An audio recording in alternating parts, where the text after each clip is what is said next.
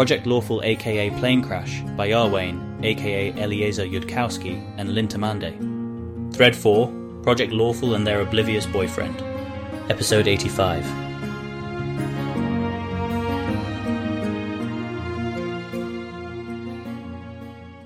Asmodea's minute is up now.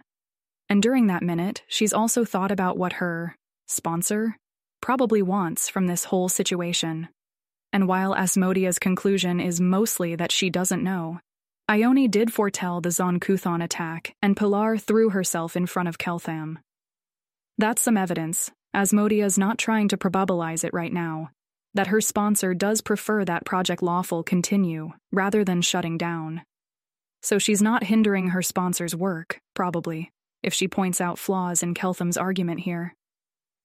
Even if that is what they want you to think, you can't reasonably say that the conspiracy premise predicts with total 100% probability that some set of girls will mysteriously disappear at lunch, Asmodea says. There should be a third possibility, that nothing happens. But that possibility didn't happen, so I can eliminate it from my calculations now. If that were true, you could eliminate the Carissa Ione Pilar Asmodea possibility, since it didn't happen, and leave conspiracy putting 100% on Carissa Ione Pilar again. And then ordinary would also put 100% on that since everything else didn't happen. I'm confused. Why can't I just say that conspiracy gets to allocate 100% of its probability to whatever happened, but ordinary doesn't? I'm not sure what is going to be lawful, but I can very strongly guess that will not be what lawfulness looks like. With 99.99% probability. There's a saying out of Dathilan, don't criticize people for using what you think are the wrong general principles for arriving to their correct answer. If you're right that they're using the wrong general principles, you can wait for an occasion when they're wrong, and point out the error then. So I'm not going to criticize you for claiming you could make 10,000 statements about that strong, as confident as you are now, and be wrong on average about once. I'll wait until you're actually wrong, which will take, say, somewhere about 4 more occasions, fewer if I actively try to lure you into it. I await your lures. If she never flirts with Keltham, Sever will know the tropes aren't real. Merixel feels that Asmodea doesn't even want Keltham and is just flirting with him to mess with Merixel, and Merixel is going to destroy her for it. Somehow. A watching security thinks Merixel could stand to learn a valuable life lesson about the importance of visibly flirting, literally at all. Well, someone obviously came to a fast decision about whether she wants to be his nearly ace harem member, or maybe only about whether she might want to be, but sufficient to start flirting about it at any rate. But yes, you aren't particularly allowed to reallocate the probability of observations after you observe them.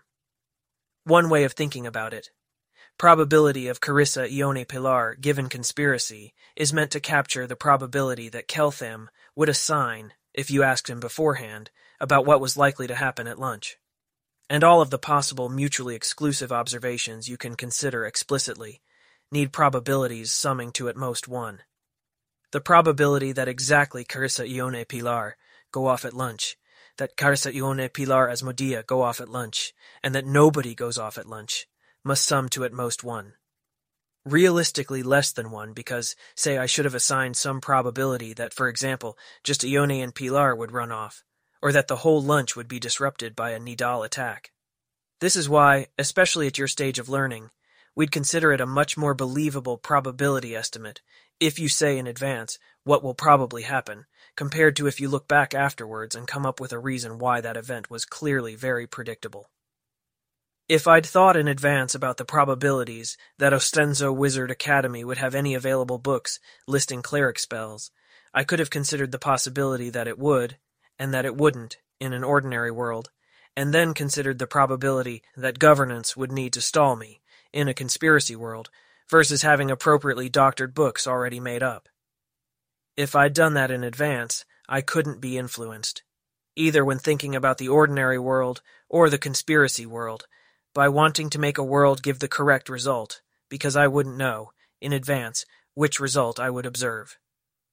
Since I didn't think that quickly, I had to go back and make up the probabilities afterwards, and then there's a risk that, for example, maybe you don't want to believe in the conspiracy world, so once you know that the real result is no book, you're tempted to twist things around inside your mind and come up with a story for how the conspiracy world would definitely have finished making up a doctored book of cleric spells by then, because they would anticipate my question and not want me to be suspicious about an absent book.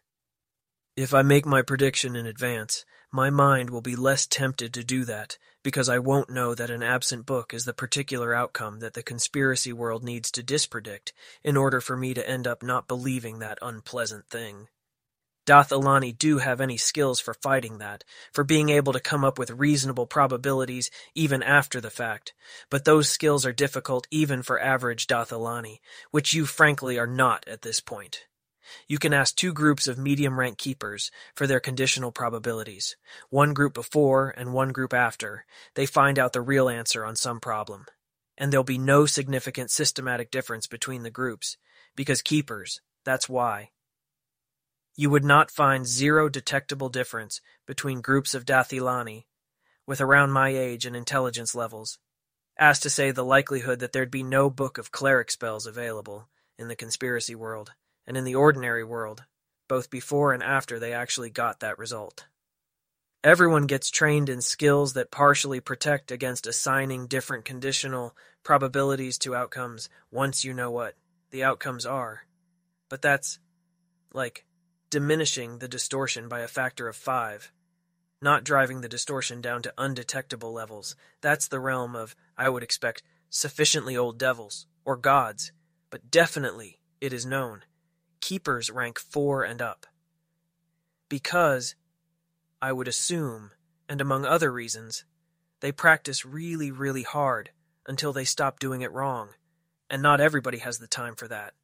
So even I try to make my predictions in advance, if I remember and I'm not too lazy and it's important. So you, at this point, should strongly, though not invincibly, question and distrust any probabilities for observations that you make up after seeing the answer. What's the screening like to become a keeper? Says Tonya. Are you allowed to know? Be smarter than us, learn faster than us, be better at this particular stuff than us, be 20 times more naturally lawful than I am, and my guess is that there are at the very least different tracks for keepers who don't lean pretty heavily. Good. That's so disappointing, and she doesn't bother hiding it. We'll get there eventually, says Carissa with cheerful determination. Not the good part. I think once your good people have enough law to, not end up being incredibly destructive and tearing through any social order they find themselves inside, there is frankly a lot to be said for having the people who keep custody of dangerous information, probably incredibly dangerous information, probably even more so in Golarion than in Dath Ilan, being people who innately lean towards defending alike the welfare of all sapient life. Provided those people are actually making correct predictions about what defends sapient life from harm, without a bunch of terrible second-order effects, and not being systematically wrong in audience-predictable directions, like fictional good supervillains. There are, even I think, any places for good in the universe, and that sure seems like one of them, if you have enough law. Actually, why isn't Otolmens classified as lawful good? Maybe ask Broom that at some point. Carissa can think of counter-arguments, but isn't sure this is a point it's wise to argue. Everyone in hell is evil, and it works out all right? I guess we're lucky Asmodeus wants the universe to keep existing and have lots and lots of people who can grow into devils in it. Yeah, what does Asmodeus actually get out of it? Or is he just the god of lawful evil people, who, if he fell into the system himself, would actually be lawful good, but like actual lawful good, and not whatever passes for horrible chaos-infused lawful good in Golarion? I haven't actually heard any motives or plans attributed to Asmodeus, except for good ones like wanting Cheliax to have better technology and governance, etc. Broom is worried about the sheer bizarreness of what Keltham is ending up believing. It seems one plausible way that Keltham could end up planning some very great deed about whose consequences he is very mistaken. I mean, he wants more people to become devils, so he wants Cheliax to be prosperous and have a large population. He wants other kinds of god resources that are harder to directly explain, but I think having more people and lawfuler and eviler people helps.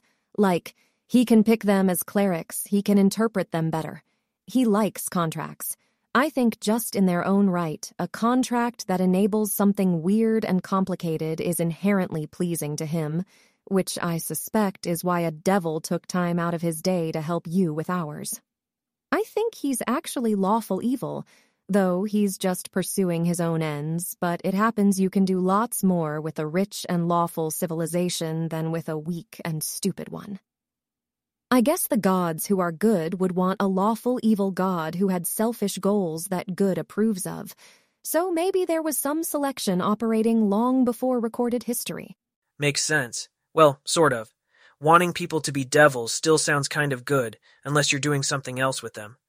But Keltham wants to get back to math. To put Asmodea's argument into symbols, we could rewrite, after a quick prestidigitation, he should really hang 2 of those, so he's not stuck constantly asking for help if he fails to catch one. Like so. The probability of Carissa Ione Pilar given conspiracy equals 1 over 2,000. The probability of Carissa Ione Pilar Asmodea given conspiracy equals 1 over 2,000. The probability of everything else given conspiracy equals 1,998 over 2,000.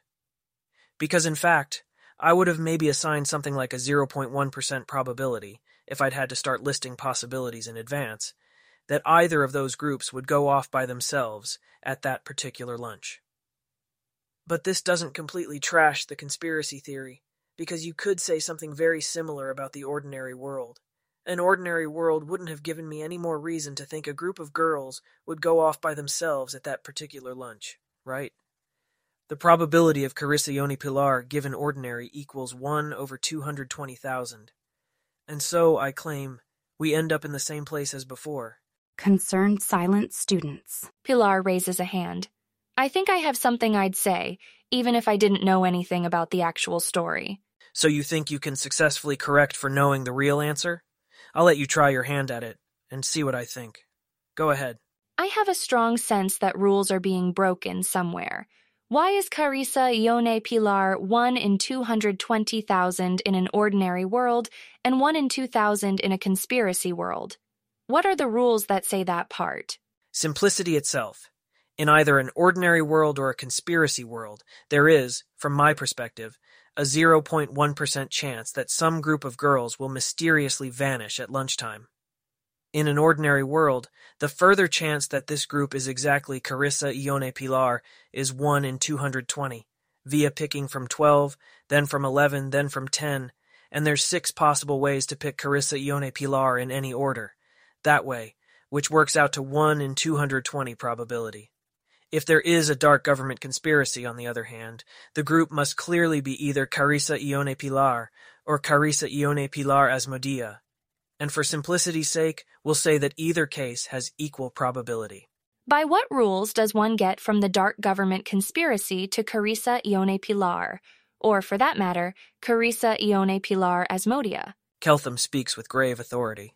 Tremendously advanced mathematics, far too advanced for you to understand. He's lying, Pilar. I did know that, it's just... Trolling is not lying. Lying is when the person actually ends up persistently believing you. Since all my special knowledge is just about the ordinary world, not about the conspiracy one, I think I should be allowed to say the same as anyone else that I don't see any way that the conspiracy world actually does single out Carissa Ione Pilar in particular. You're obviously the more powerful operatives of the conspiracy, who'd need to occasionally hold meetings, and hence find some flimsy excuse to have a private meeting among yourselves. As opposed to just passing message around at the regular lunch table? Well, I think the general point passes. What actually singles out Carissa Ione Pilar isn't the conspiracy hypothesis at all. It's a completely different hypothesis. So yes, the probabilities I wrote down were utterly bogus. The probability of Carissa Ione Pilar, given conspiracy, equals 1 over 220,000. The probability of Carissa Ione Pilar, given ordinary, equals 1 over 220,000. The probability of Carissa Ione Pilar, given weird, other hypothesis, equals 1 over 2,000. We're not going to worry about that last one. I mostly currently think it's incorrect.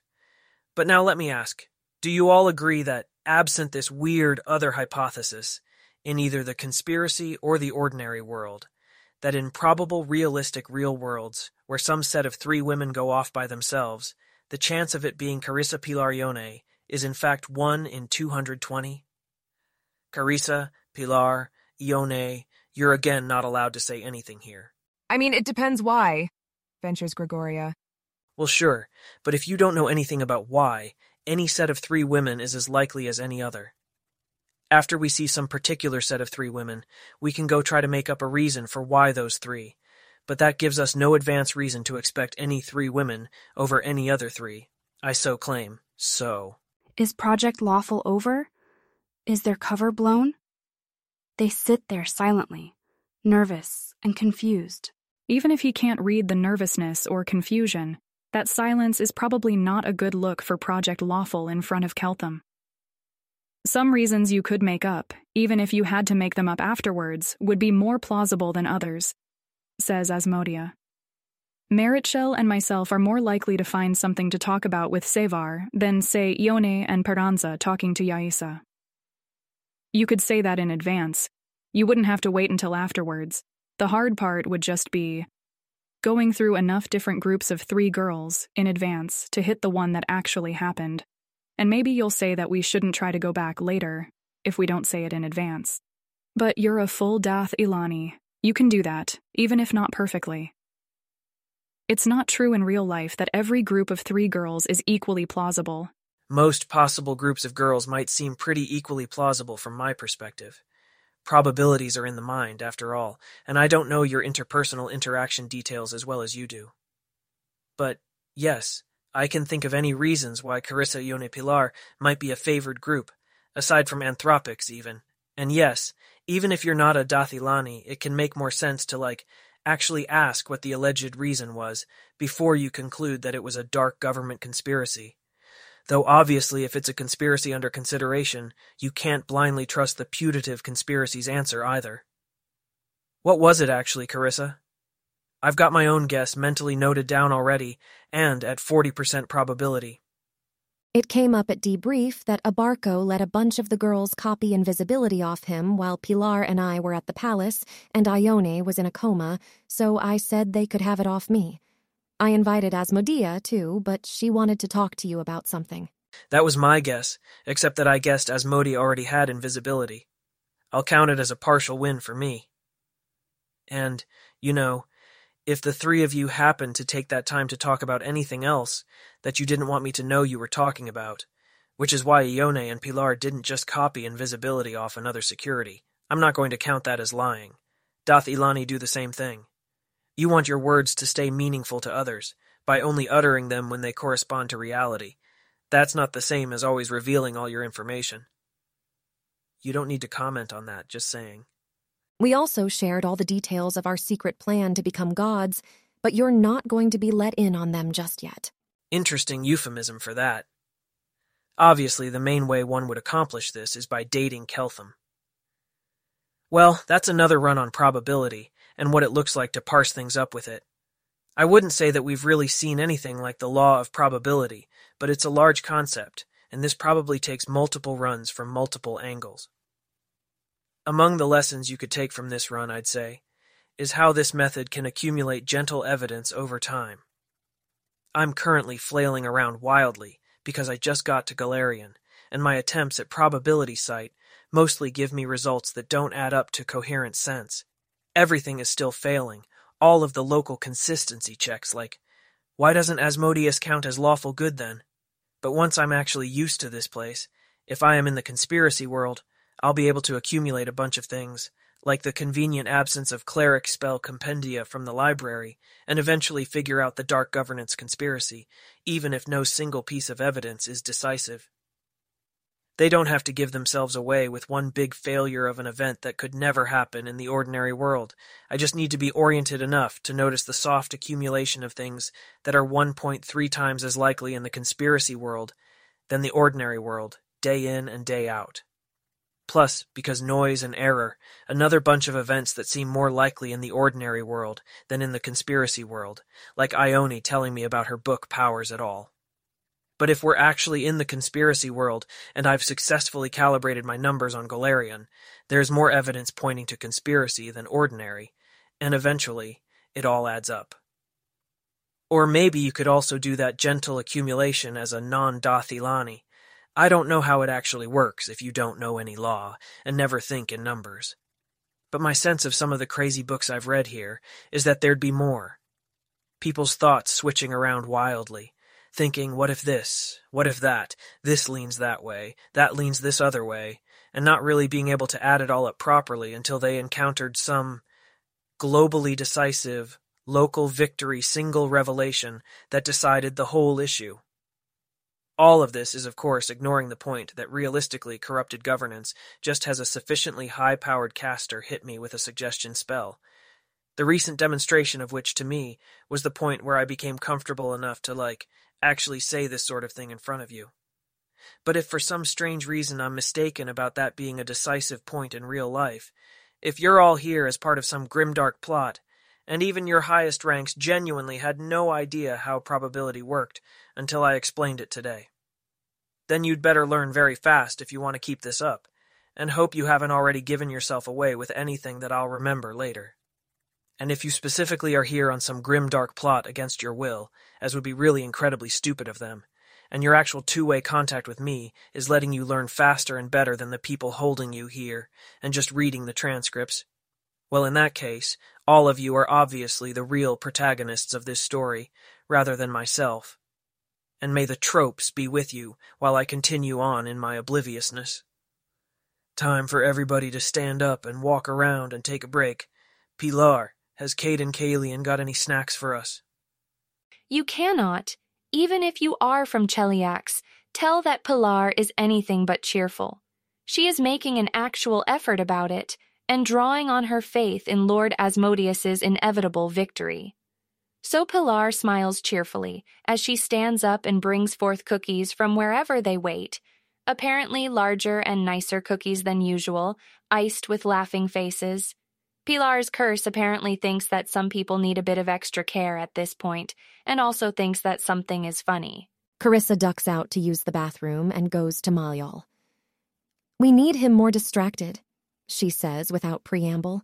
He's smart and he's paying attention to the right things, and I don't think we've lost the plot yet, but I do think we're getting closer every day, which isn't sustainable.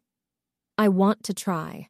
Having Lastwall and Taldor and Osirion send emissaries if we can swing it.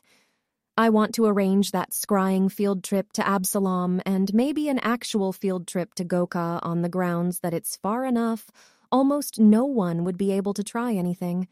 And as a bonus, it's far enough away, no one will know things about Cheliax. I want to catch someone attempting to infiltrate the grounds.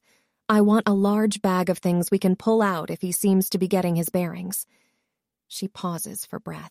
Asmodeus's instructions to me are a medium-hard no on a Goka trip, and Hell's instructions imply that's because there's a divine non-interference zone centered on Ostenso. If we take Keltham outside that zone, it's possible Abadar or Iomede could sick Osirion or Lastwall directly on him. For the rest, I'll get it done if those are my orders. I register that after Keltham's interpretation of his Vision of Hell spell, I myself considered faking a Zon-Kuthon attack on this project, a smaller one, and not with a god war starting afterwards. I rejected that plan without checking it with you, back when you were not my boss, because at Keltham's intelligence level I expected him to be suspicious of us having fed him exactly what he'd said he suspected. If we throw too many distractions at him, he may start thinking that he's in a game we're controlling. Malyal isn't being a good probability user per se. He hasn't reviewed the probability lecture. He is just an experienced project manager suspicious of complications. Opinions on specific proposals. The emissaries seem safe enough to fake. It seems like something Alter Cheliax would do, and Keltham has no way of checking anything he sees. Scrying trip to Absalom sounds shaky. Too much we're not rigorously controlling that could go wrong on us. But if you think that'll reassure Keltham, it might be worth it.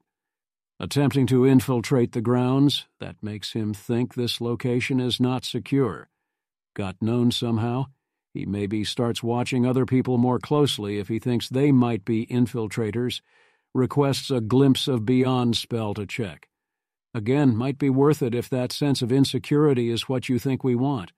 Clarity on goals and reasons would help me design an exact infiltration incident to your purpose. My original plan for keeping Keltham distracted, if that became necessary, was having girls dogpile him with overtures, and for them to fake interpersonal difficulties with him and each other as needed. I'm terrified of anything that might bring him back around to concluding that tropes are real, and I suspect romantic drama is that. Maybe non-romantic interpersonal difficulties among the girls, if there's any that won't ring outrageously false to him in the fashion that many real things do. I think Absalom is valuable precisely because we don't have control over what happens there, so it's credible, and it's not like people walk the streets proclaiming, "Never contract with Asmodeans," and the reason people don't like evil is all the torture. But if there's somewhere like Absalom where Iomedae has less of a foothold, maybe that'd be better. Absalom is where the Starstone is, so where she ascended. All the Starstone gods are worshipped there. Opara or Isfahel. If Keltham asks the person scried upon to ask some specific questions of the locals, we can swing that with suggestion or dominate person. Let's say no on infiltrating the grounds for now, unless we need an emergency distraction for Keltham having a bright idea of some kind or another. Next question. Do you think your Asmodeanism is built on a bunch of lies that will fall apart in contact with enough Dath-Elanism? Mine? No. An atonement flatly wouldn't work on me, and I would not actually take eternity as a statue over hell. I do not, in fact, have better options. All of the girls except Pilar, yes. They're not in a ring at all, weren't being tracked for it at Second Circle. Even after they sold their souls, I was thinking of that more as an anti-oracle measure and a way of keeping them in line. And I admit my failure in not realizing earlier that this would create an inexorably developing problem as the project was redirected towards mastering Dath-Elanism. It actually is easier to say and think if he mostly doesn't expect to be punished significantly for that failure. Well, in the short term. Wasn't being tracked for the inner ring also describes Carissa, and she's not on the brink of betraying her god and her country to run off and hide behind Iomedae's paladins. The question that comes immediately to mind is, why them and not me? But the answer comes to mind just as quickly, which is that, yes, they also expect Carissa's Asmodeanism to fall apart. Or maybe just that they think the reason Asmodeus picked her, out of all the girls, is that she's different from them. If the girls all deconvert, then the project fails, they're all executed, and Cheliax plays catch-up, stealing inventions from other countries and maybe eventually becomes Nidal, a god-sponsored country without ambitions beyond its borders where its god can't sculpt them precisely enough. She can't allow that to happen. Do you think the operative ingredient of your Asmodeanism not being built on lies is the thing where an atonement wouldn't work? You're not doing anything we could duplicate in students for whom an atonement might work?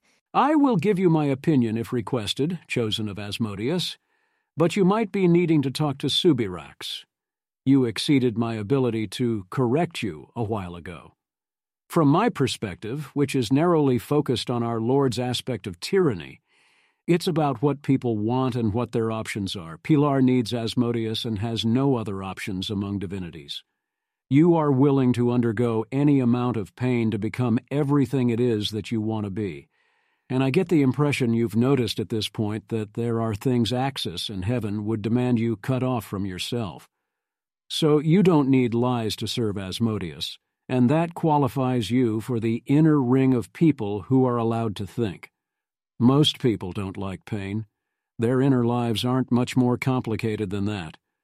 We put the outers into whatever situation we have to put them into, to make sure they end up in hell, and stay productive in their mortal lives and teach them to deceive themselves into believing that's their own choice. I respectfully register that you may not have grasped how stupid most people are and how short their horizons get. You may not have been read in on this part, Sever. Desertion is a major problem for Cheliax with wizards at Fifth Circle and above who can teleport. Selling your soul is mandatory before that point. They desert us in significant numbers anyways. It's not even that they'd prefer non-existence and are planning to buy a plane shift to Abaddon at the end of otherwise indulgent lives. It's that having to accept the hierarchy in Cheliax is an unpleasant thing that's happening to them right now, and the punishment in hell can wait 70 years or so, they hope. So they pick now over later and run. That's with people who were intelligent enough to become Fifth Circle wizards, though of their wisdom I couldn't attest.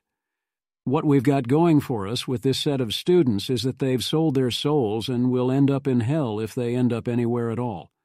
Asmodia already decided that she'd rather take Abaddon, which isn't encouraging, but maybe losing half that way is still half left. But if our Lord put you to this task, then it must be a task that is possible. And if I had to guess myself, the answer might be, those who would rather take Abaddon cannot become Dathilani of hell. Only those who've sold their souls or cannot sincerely atone or have wills incompatible with other gods can become Dath-Ilani of hell. But maybe Dath-Ilanism does teach people not to be fucking stupid about their options like soul-sold wizards who desert on us, and that lets us scale about as far as other countries can take their own versions. Carissa is confused that Fifth Circle wizards desert even if they've sold their souls. It's confusing. It doesn't quite feel sufficient that they're just very, very stupid. Broken in some way, sure. She feels like Keltham, missing something that'd make the whole picture fit together, except usually when Keltham says that's how he feels, he's actually missing 8 things. I didn't know that. I'm going to talk to High Priestess Subarax. I don't think it's a hopeless task, but I did not have any idea how hard it was, and you should in fact have warned me sooner. I am aware you are all somewhat constrained by trying to manage my situation, but what's important here is that the project not fall apart of contagious heresy, and I didn't know it was close until Ione warned me. It doesn't carry a lot of force, as a reprimand with no punishment behind it, but it is what it is. Ferrer Mayol bows his head. Acknowledged, sir. He does not, in fact, require further punishment to understand that he has fucked up. Message from security. Keltham looks like he's thinking about reconvening. Ione Sala requests permission to conduct a fake poll of the class to see if they want an hour to digest probability, tell Keltham the majority voted yes, and send him off to study magic with Meritzel for an hour. Or Sala's preference, permission to take Keltham aside and scold him about producing anxiety in the class. Sala also wants to know whether Asmodia in fact has superpowers, and if she should read Asmodia in Sala's words, the Asmodian sanity issue. Ione is showing too much initiative and should stop. It's kind of stressful having major decisions proposed by someone who is a heretic and not obviously working towards Asmodeus's goals here. She'd like closer attention to Ione's thoughts. Please, what's she playing at? And try to forget that she heard the suggestion itself and just think about whether she wants class to reconvene right now. No, because the kids could use more of a break. Tell Yaisa to pull Keltham aside and ask very apologetically if he can walk her through the thing. She got stupidly wrong again. She's worried if she doesn't understand it when we restart, then she'll be even more confused by the end of the day. Tell Asmodia to try to come up with something clever to do with the underlying laws that produce probability to distract Keltham with after that. Tell Ione that she cannot take Keltham aside and scold him for that end-of-section lecture, even if she thinks she would in Alter Cheliax. That's too many layers. Tell Ione that Asmodia doesn't have superpowers, but is now doing a seduction gambit with Keltham off the lack of superpowers, and that Ione should not bring Asmodia in on anything. And now to Subarax at a bit of a run. Subarax is in her usual abode. Being totally candid works really well when you've been declared important by Asmodeus himself, and he's suspected of fighting with other gods over you. Do you actually want to go to hell? I recently realized that I was not looking forwards to it as much as might be hoped for in one of Asmodeus's own, chosen. I don't fear the pain. I don't fear being a slave myself again for a time. I do worry that my art might be smashed and remade entirely different in me, rather than perfected from this beginning. And what prompted this thought was wondering if you might perhaps be better at it than those who now train souls and devils in hell. The only reason I can think of for your price, not even to Lord Asmodeus, but merely to one devil of Dis rather than another, is that they think you will be much better at creating devils. I'm wondering whether the correct way of training devils might produce a devil whose arts of slavery are more like my arts at the end. I have given some thought as to whether to request, as a reward for all my own service in this matter, to be petrified until 1,000 years after your own death, in hopes of being received by you in hell. That's what I was thinking too. Or, not specifically you, I don't know enough about you to know if I have anything to teach you, but hell values the project girls, so hell can't be imagining that the point of us is to turn us into Contessa Lorelatha because they already know how to do that. I guess we could just figure out how to do it more efficiently, but it seems to me like there's something hell wants us to learn how to improve. And so the best answer to the girls is that I'm going to make sure that hell is a place where they grow. Except they're not going to believe that, because it sounds completely ridiculous. We do have the option of swearing to Asmodeus of the truth of those things that we might tell them, by which we ourselves have come to suspect this. It doesn't do to overuse that option, lest they come to expect it and suspect all unsworn is lies. But it is an option, when you need to tell a fellow Asmodean something ridiculous and true, if you are about Asmodeus's own work, that is, lest you invoke his name for only your own benefit. There is also some degree of corroboration, if the Queen is willing to declassify it for them. Jacinthe Subirach's hands sever a brief report written in the hand of and under the name of Abrogale Thrune, marked with nearly the most extreme possible crown seals and penalties.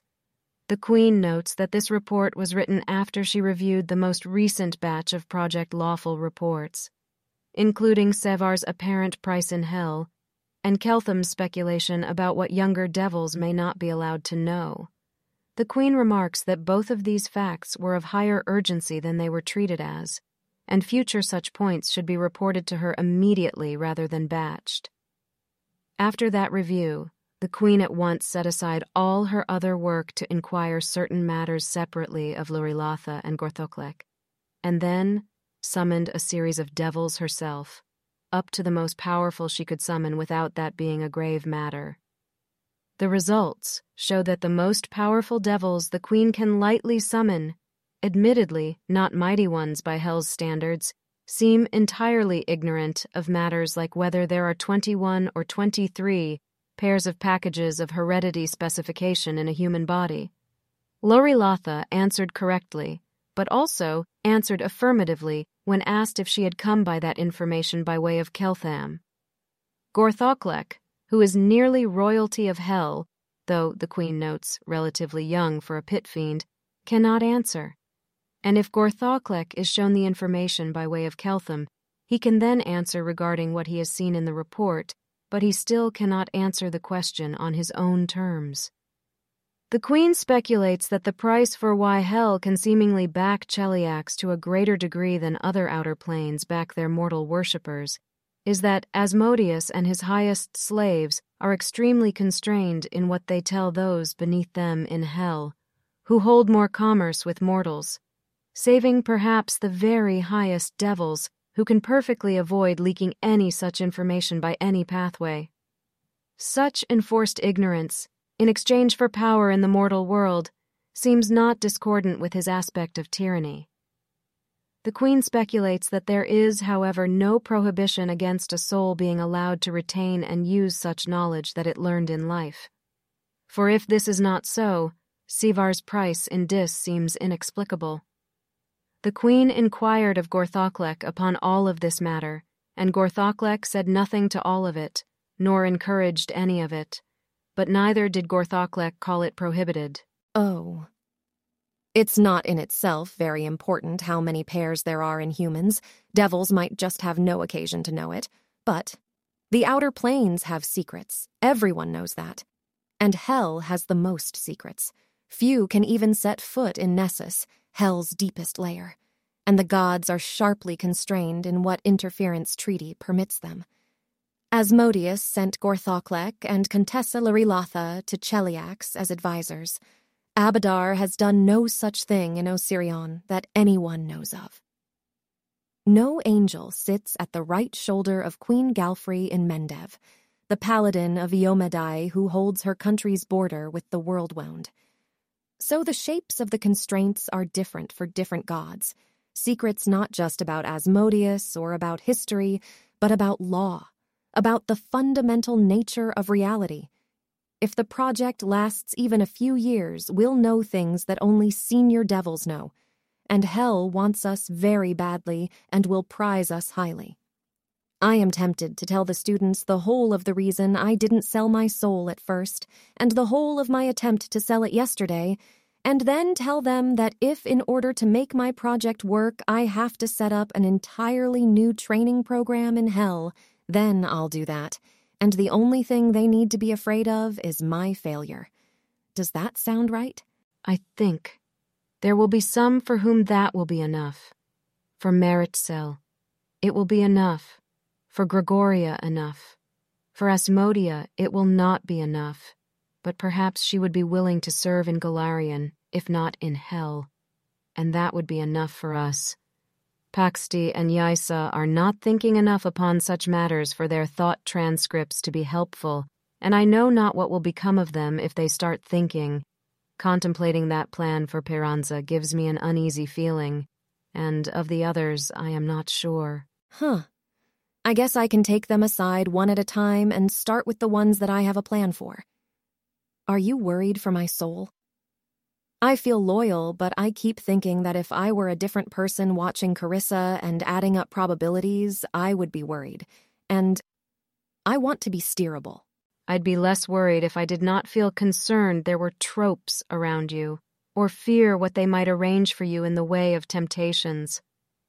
I don't know what to do with such matters except plead like a helpless baby to the Most High each time they arise. Sigh. Okay, I have to get back to class. It has been 8 minutes, and that's likelier in the conspiracy world than in the bathroom world, if only a bit likelier. Off she goes. Keltham was in fact pondering that, but decided that the evidence seemed slight enough to go under the heading of Orient more to Golarion first, rather than noted on the list. If you want to pick up tiny pieces of evidence like that, you'd better also start noting all the times Carissa doesn't take an 8-minute bathroom break as evidence the other way. Besides, if Yaisa and Asmodia are meant to be distractions on purpose, they're impossibly obvious ones. Ione would like it noted for the record that she strongly suspects Keltham is adding up additional conspiracy evidence for every minute that this goes on, and she should really be allowed to just take Keltham aside and scold him properly for scaring everyone in Alter Cheliax. Security conveys Ione Sala's thoughts to Sever. Sala's other thoughts show a weary contempt for Asmodean idiocy, but an apparently sincere belief that Lord Nethys would want her to keep on bailing these idiots out of their own idiocy until that's obviously no longer tenable. Salah is also contemplating trying to further advance her own relationship with Keltham, to make sure that she ends up with him if he leaves, and remains able to continue doing whatever Lord Nethys wishes her to do for him. Also, Sala is trying to figure out whether her interest in scolding Keltham is anything sexual or not, because she's definitely finding it strangely fascinating. Carissa agrees that Keltham is adding up further evidence from everything that happens, because he told them that he was doing that in so many words not 5 minutes ago. Ione seems a little attracted to this vision of herself as the lone genius who can see what no one else can, but Carissa is in this case incredibly unimpressed. Carissa does not want Ione to have a conversation about how scary this would have been if they were, actually in a secret conspiracy, into which Keltham can meaningfully interpret lots of random phrases or facial expressions. She really thinks that conversation is likelier if Ione has something secret to convey to Keltham than if she does not. And Ione's permission denied was already communicated, which means that Ione thinks she's achieving what, exactly, by making the request again? Permission remains denied. Carissa doesn't know whether people get beaten for that in Taldor, but someone should look it up. Security will put someone on it. Note, though, that Ione Sala has a previous agreement with Elias Abarco about her being treated as a friendly Nethys worshipper rather than an Asmodean so long as she behaves herself. If that gets unilaterally renegotiated, there will be a lot of securities wanting to stand in line and take turns.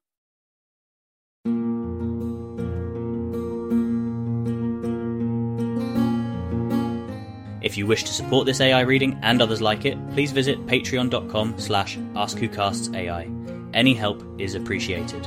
And thank you to executive producer John Doe 7776059.